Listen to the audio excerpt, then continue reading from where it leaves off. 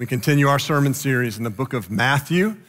If you turn in your Bibles to Matthew chapter 12, we'll be in verses 1 to 21.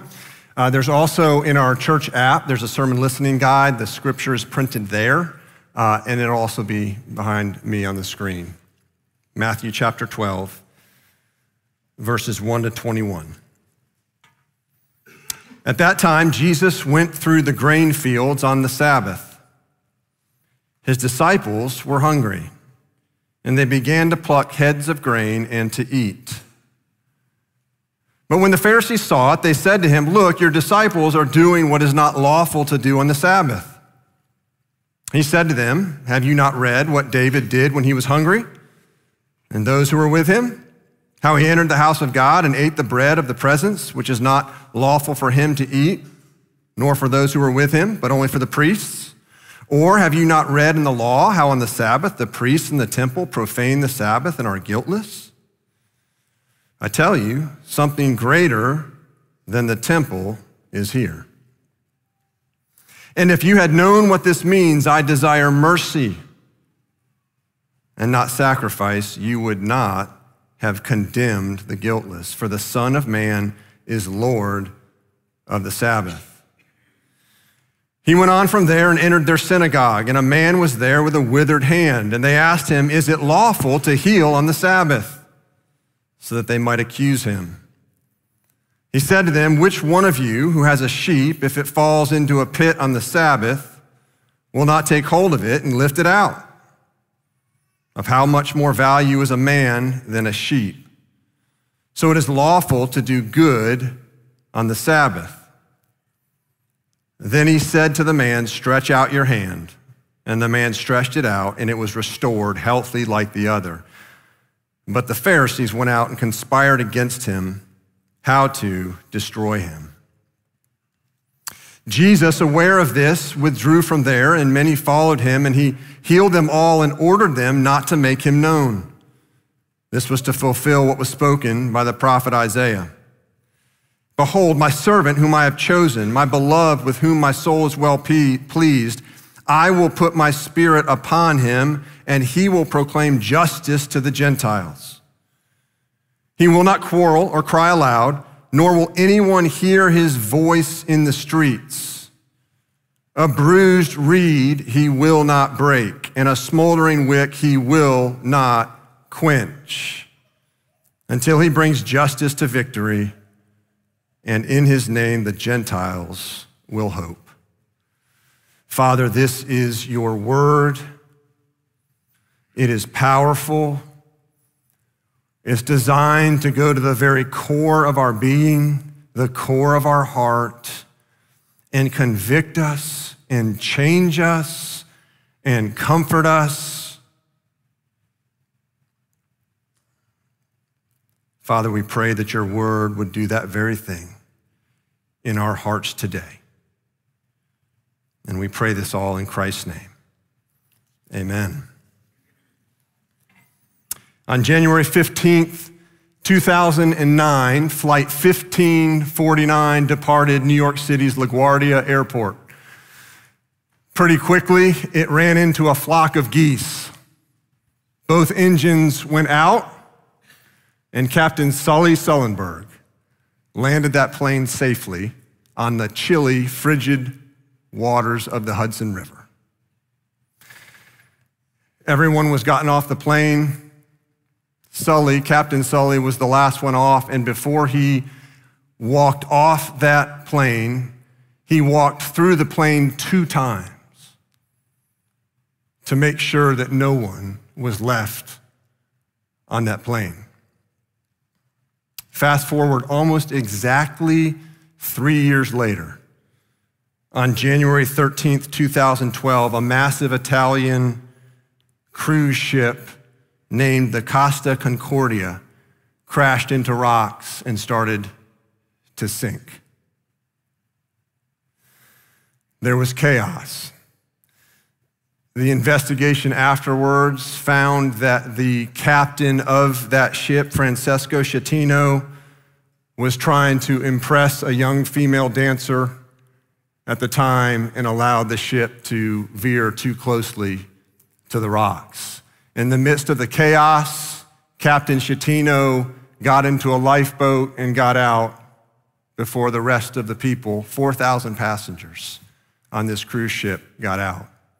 He claimed that the ship had been listing to its side and that he fell into a lifeboat. The courts didn't buy it. He was convicted of manslaughter, and he was sentenced to 10 years in prison. Two very different types of authority. One authority that saved lives and brought life, and the other authority that stole life. As we get to this point in Jesus' earthly ministry, we begin to see that there is a clash of authority. That Jesus' authority is clashing with the authority of the Pharisees. And the people are experiencing two very different types of authority, and it's providing and producing a very different experience for these people. And that's what authority does. You can discern the authority of Jesus from other authorities by what it produces.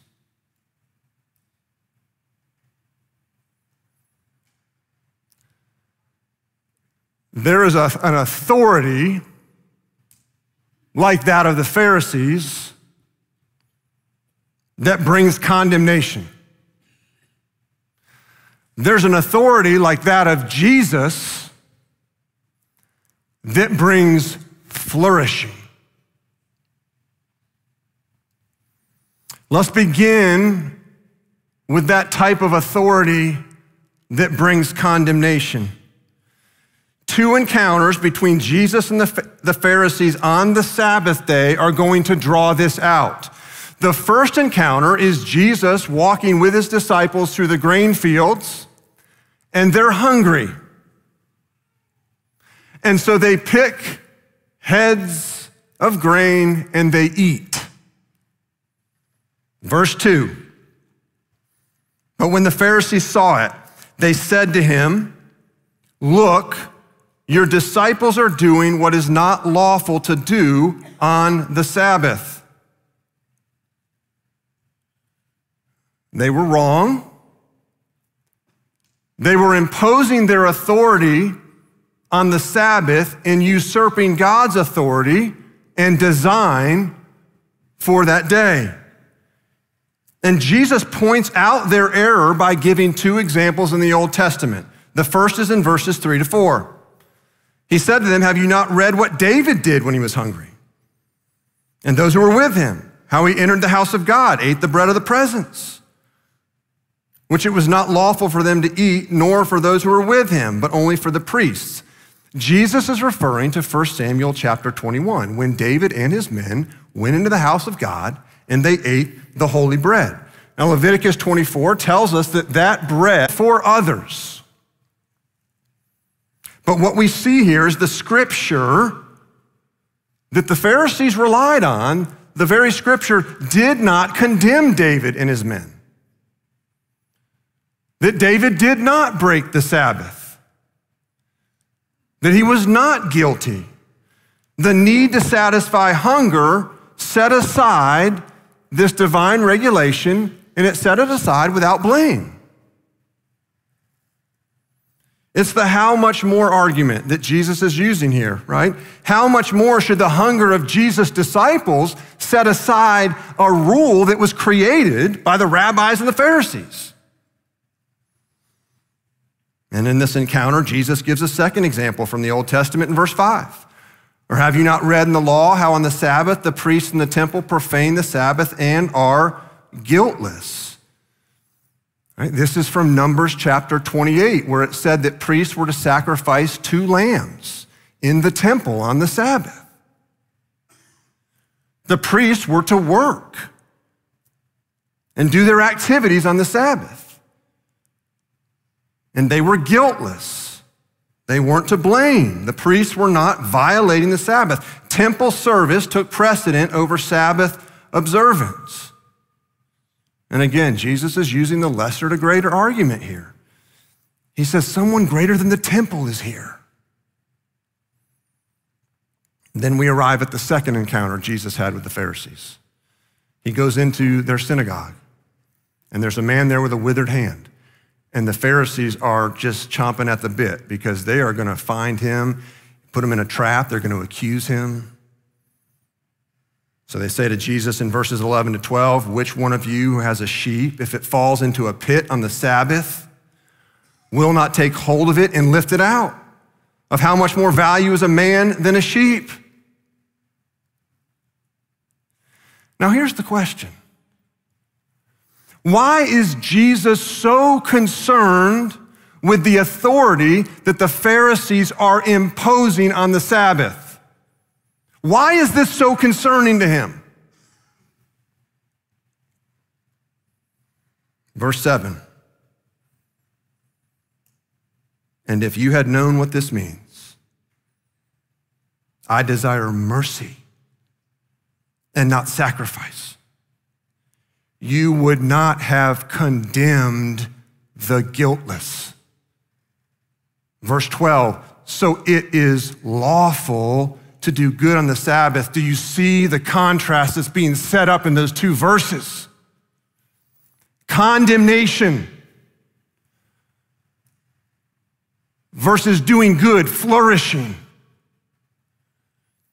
Right? Jesus is setting up the different kinds of authority these people are under. The Pharisees are bringing an authority that is condemning people. Jesus is bringing an authority that is causing people to flourish. Condemnation versus flourishing.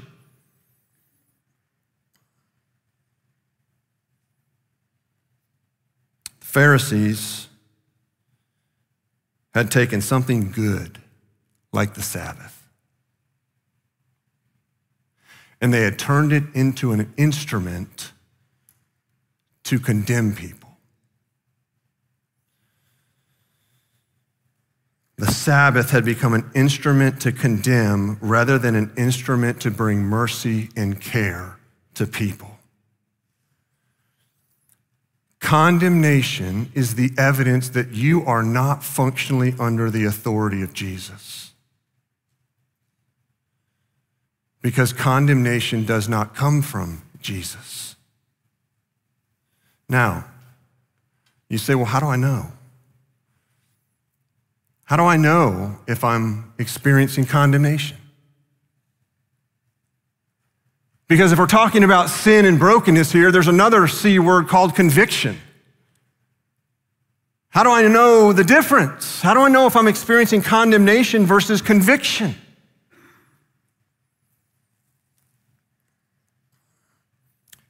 Condemnation ultimately comes from the devil. Now, it can manifest through earthly authority, but condemnation comes from the devil. The scriptures speak of the devil as a liar, an accuser. He condemns.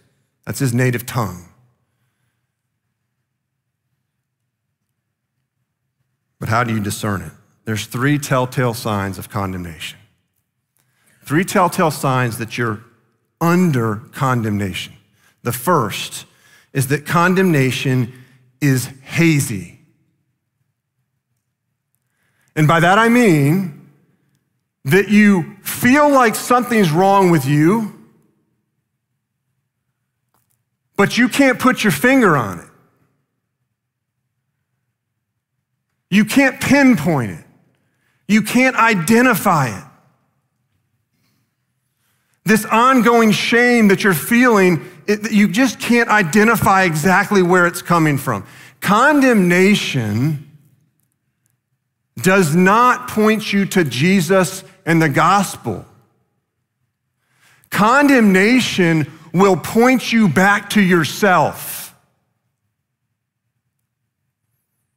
And in the swirl of self, leave you with not being able to pinpoint where it's coming from. Condemnation is hazy. Second, condemnation is hateful. It steals joy.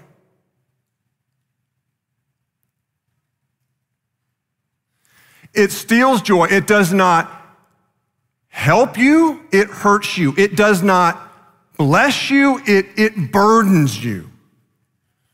Condemnation is like the spiritual version of waterboarding. Waterboarding is a type of torture where they immobilize the captive on a board, put a cloth over them, and then pour water over the cloth and over the breathing parts, mouth, nose, such that the person captive on the board experiences the sensation of drowning. Condemnation drowns you and smothers any bit of God's goodness and love.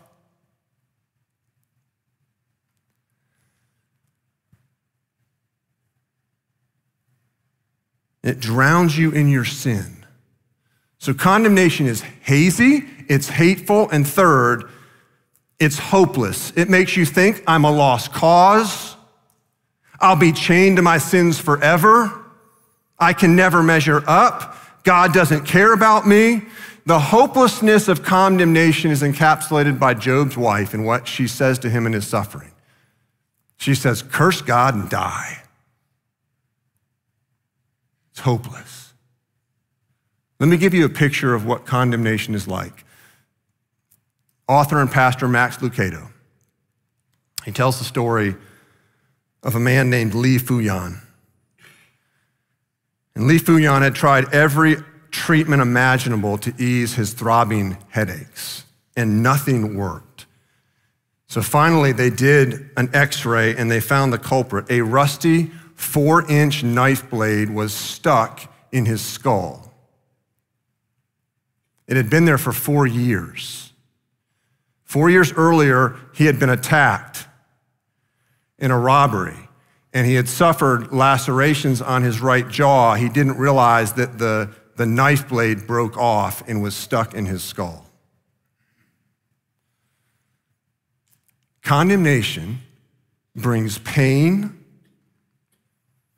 It brings depression. It brings hopelessness. And you can't pinpoint exactly where it's coming from. If you're experiencing condemnation, then you are under the authority of something or someone other than Jesus. And sometimes that authority, whether it's directly from the devil or whether it's indirectly from the devil through an earthly authority, sometimes that authority will use something good from God as an instrument to condemn you. Like the Pharisees used the Sabbath, something good from God, as an instrument to condemn people.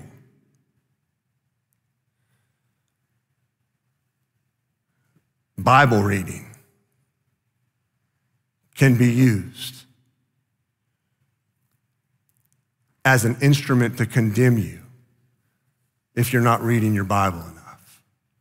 Prayer, gift from God, to hear from God, to speak to God, can be used as an instrument to condemn you if you're not praying enough. Even your beautiful story of redemption from a broken past, something good from God, can be used as an instrument to condemn you and make you feel horrible. That's how condemnation works.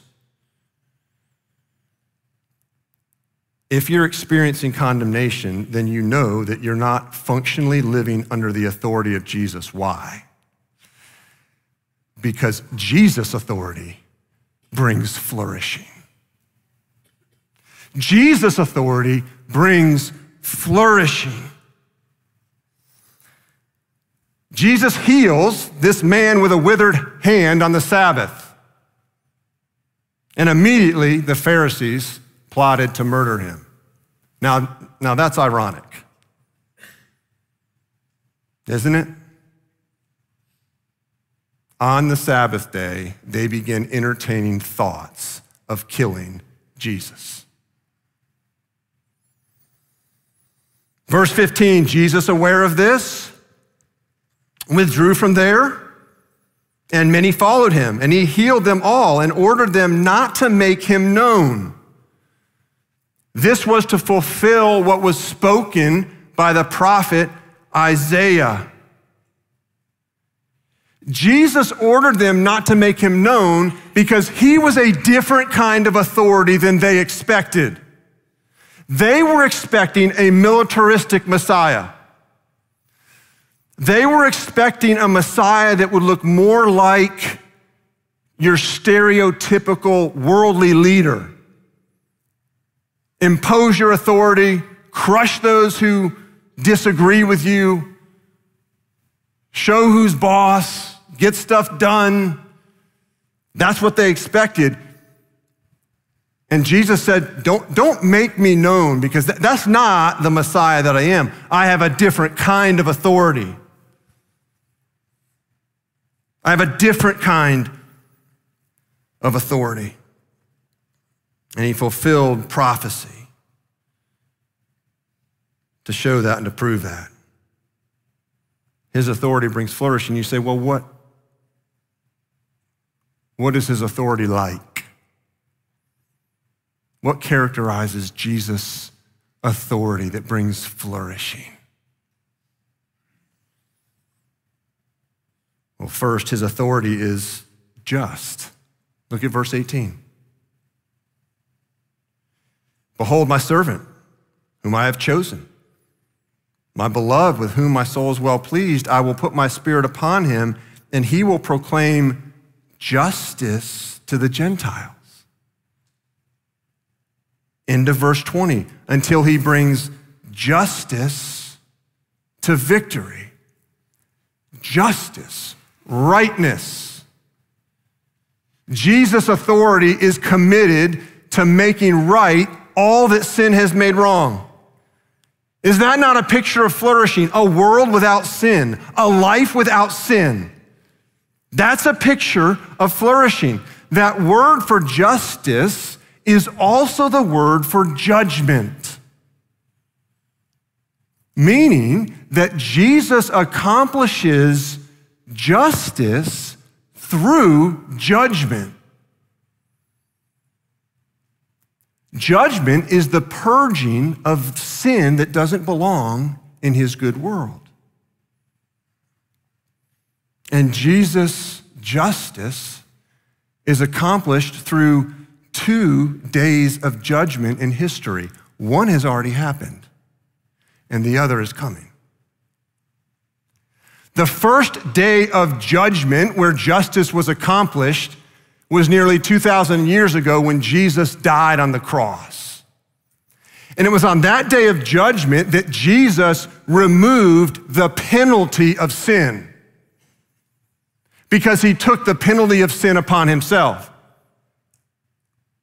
The second day of judgment is coming when Jesus returns. And on that day of judgment, when Jesus returns, he will remove the presence of sin.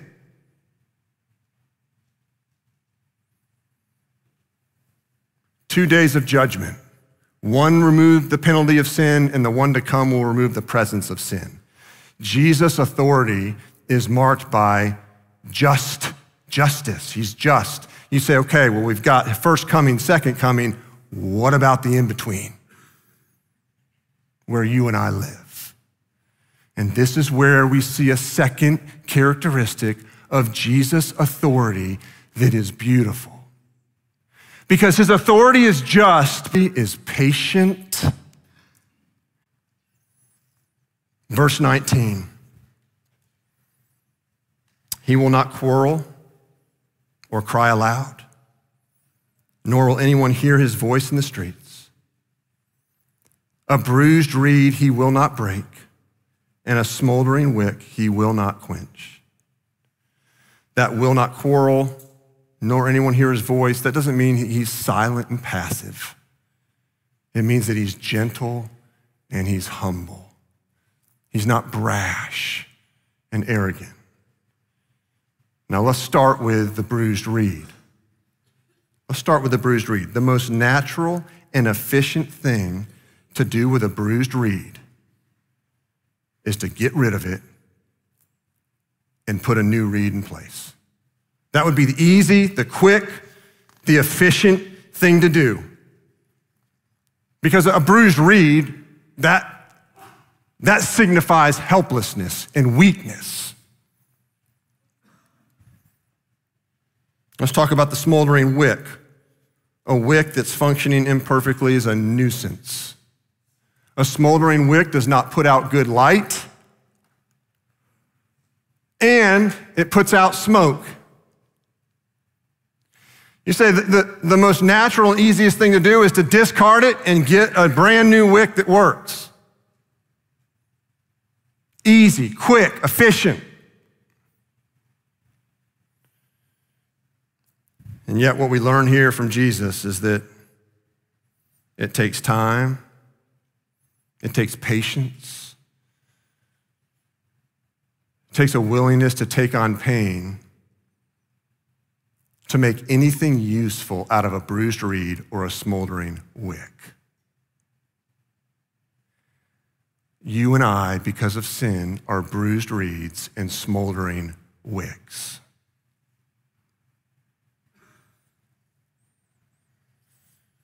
And what that means is that Jesus, committed to justice, removing the penalty of sin in the first day of judgment, removing the presence of sin in the second day of judgment, what that means is between the first and second coming in which you and I live and breathe, is that Jesus is committed to progressively removing the power of sin in our lives. And he does that through his gentle, patient love. There's a beautiful picture of the patient love of Jesus.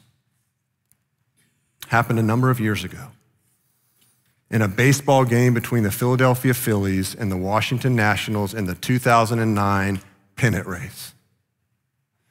Phillies fan Steve Montforto went to the game with his 3-year-old daughter, Emily. And they were sitting in the upper deck on the first row. Foul ball comes curling up towards the upper deck, and Steve Montforto leans over the railing and he catches his first ever foul ball. Every fan's dream.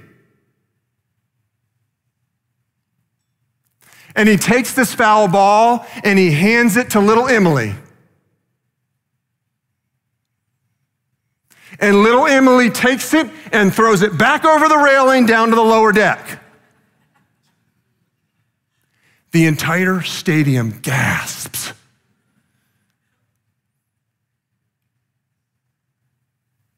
All cameras on Steve Montforto. What is this father going to do?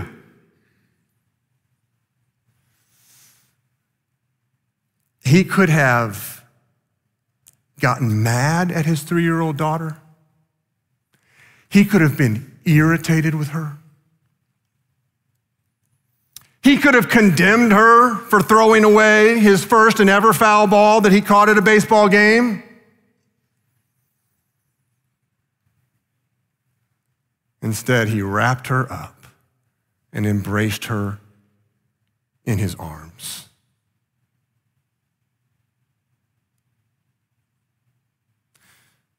And that is what Jesus does to you in your failure and in your sin. That is the patient, tender love of Jesus. He puts gifts in your hands that you could never catch for yourself. And you, maybe sometimes not even realizing it, throw those gifts away. And he responds by loving you again. Now, some of you may say, wait a minute, but what about sin? What about sin? Does it matter? Jesus just loves us. What about sin? No, Jesus' authority is just. Meaning he's committed to removing sin. But the question becomes, how does Jesus remove sin in your life, give you increasing power over sin, and move you towards holiness? How does he do that? Romans chapter 2 says it's God's kindness that leads us to repentance. It doesn't say God's condemnation leads us to repentance. It's this characteristic of Jesus' authority, this tenderness, this patience, this love that moves us away from sin and towards holiness. God doesn't condemn you into holiness, he loves you into holiness. He loves you into holiness. A bruised reed he will not break. A smoldering wick he will not quench.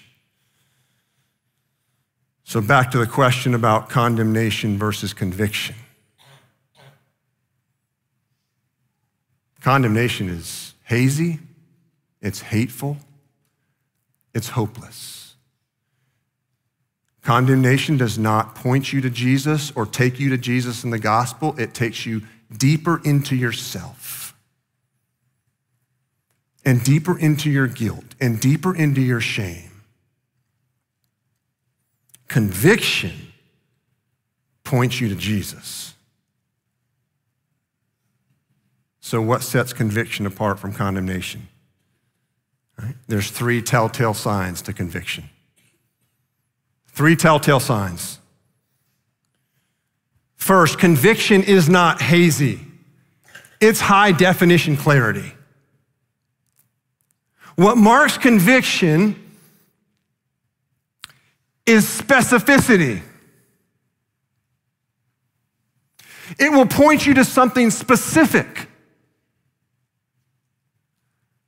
It'll point you to the fact that maybe I shouldn't watch that TV show anymore because of the immodest content on it. Or maybe I should stop talking to that person about my friend and I should go directly to my friend to work out this conflict. Right? Conviction is specific, high definition clarity. Second, conviction is not hateful, but helpful and loving. God convicts you because he loves you. He convicts you because he loves you. It would be similar to you when you discipline your child, you do it out of delight for your child, out of wanting the best for your child, right? You do it out of love, and so it is with God. Conviction is a sign of his, listen to this, it's a sign of his love for you, not his disgust over you. When you are convicted by God, it's a sign of his love, not his disgust. Therefore, it leads to flourishing. And third, conviction is not hopeless, it's hopeful. Yes, it starts with godly sorrow. Yes, it starts with godly sorrow. But that moves to repentance, which moves to joy. Because repentance is the pathway to joy, not condemnation. It's the pathway to joy. When Christ reminded Peter of his 3 denials in John chapter 21, he didn't remind him of his denials to crush him, to condemn him. No, he reminded him of his denials to restore him, to move him to a place of joy and flourishing. And that's what conviction does. It's hopeful. It's the pathway to joy. So how do you experience life under the authority of Jesus? Jesus' authority brings flourishing. But here's the connection that you need to make.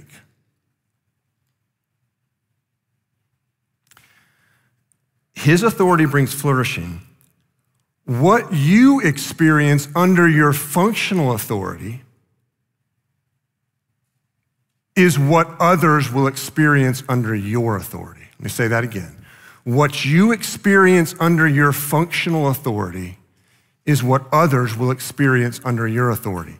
If you are living underneath the just, patient love of Jesus' authority, then those under you, children, employees, students, players, will experience the patient, just, loving authority of Jesus under you. If you're experiencing condemnation underneath an authority other than Jesus, then people are going to experience harshness and condemnation under your authority.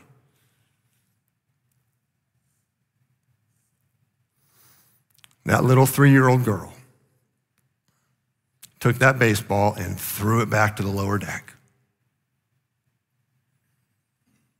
And she was embraced by her father.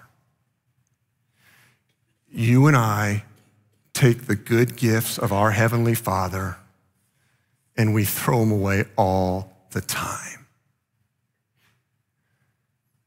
And He embraces us in His love and in His forgiveness.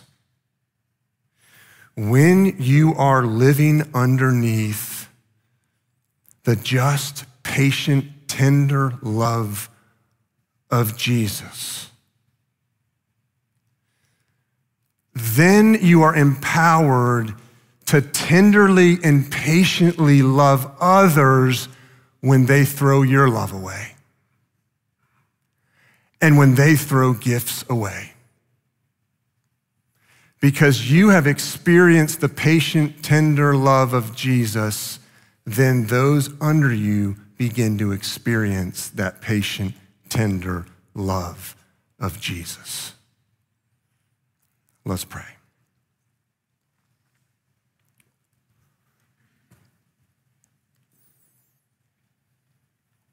Father, if we're honest, so often we live under condemnation. And we feel it. It is so hazy, it's so hateful, it's so hopeless. And yet you remind us today that condemnation does not come from your Son, Jesus, but conviction does.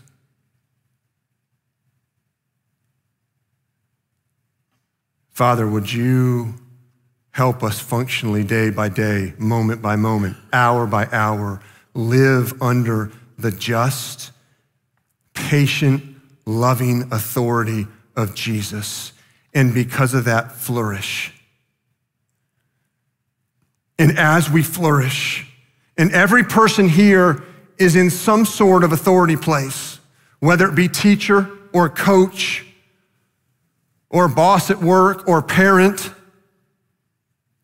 may those under our authority experience the just, patient, gentle, tender love of Jesus. And Father, when we are functionally living under condemnation from some other authority than your Son, Jesus, would your Holy Spirit be quick to move us away from that authority and back underneath the loving authority of Christ. And we pray this all in his name. Amen.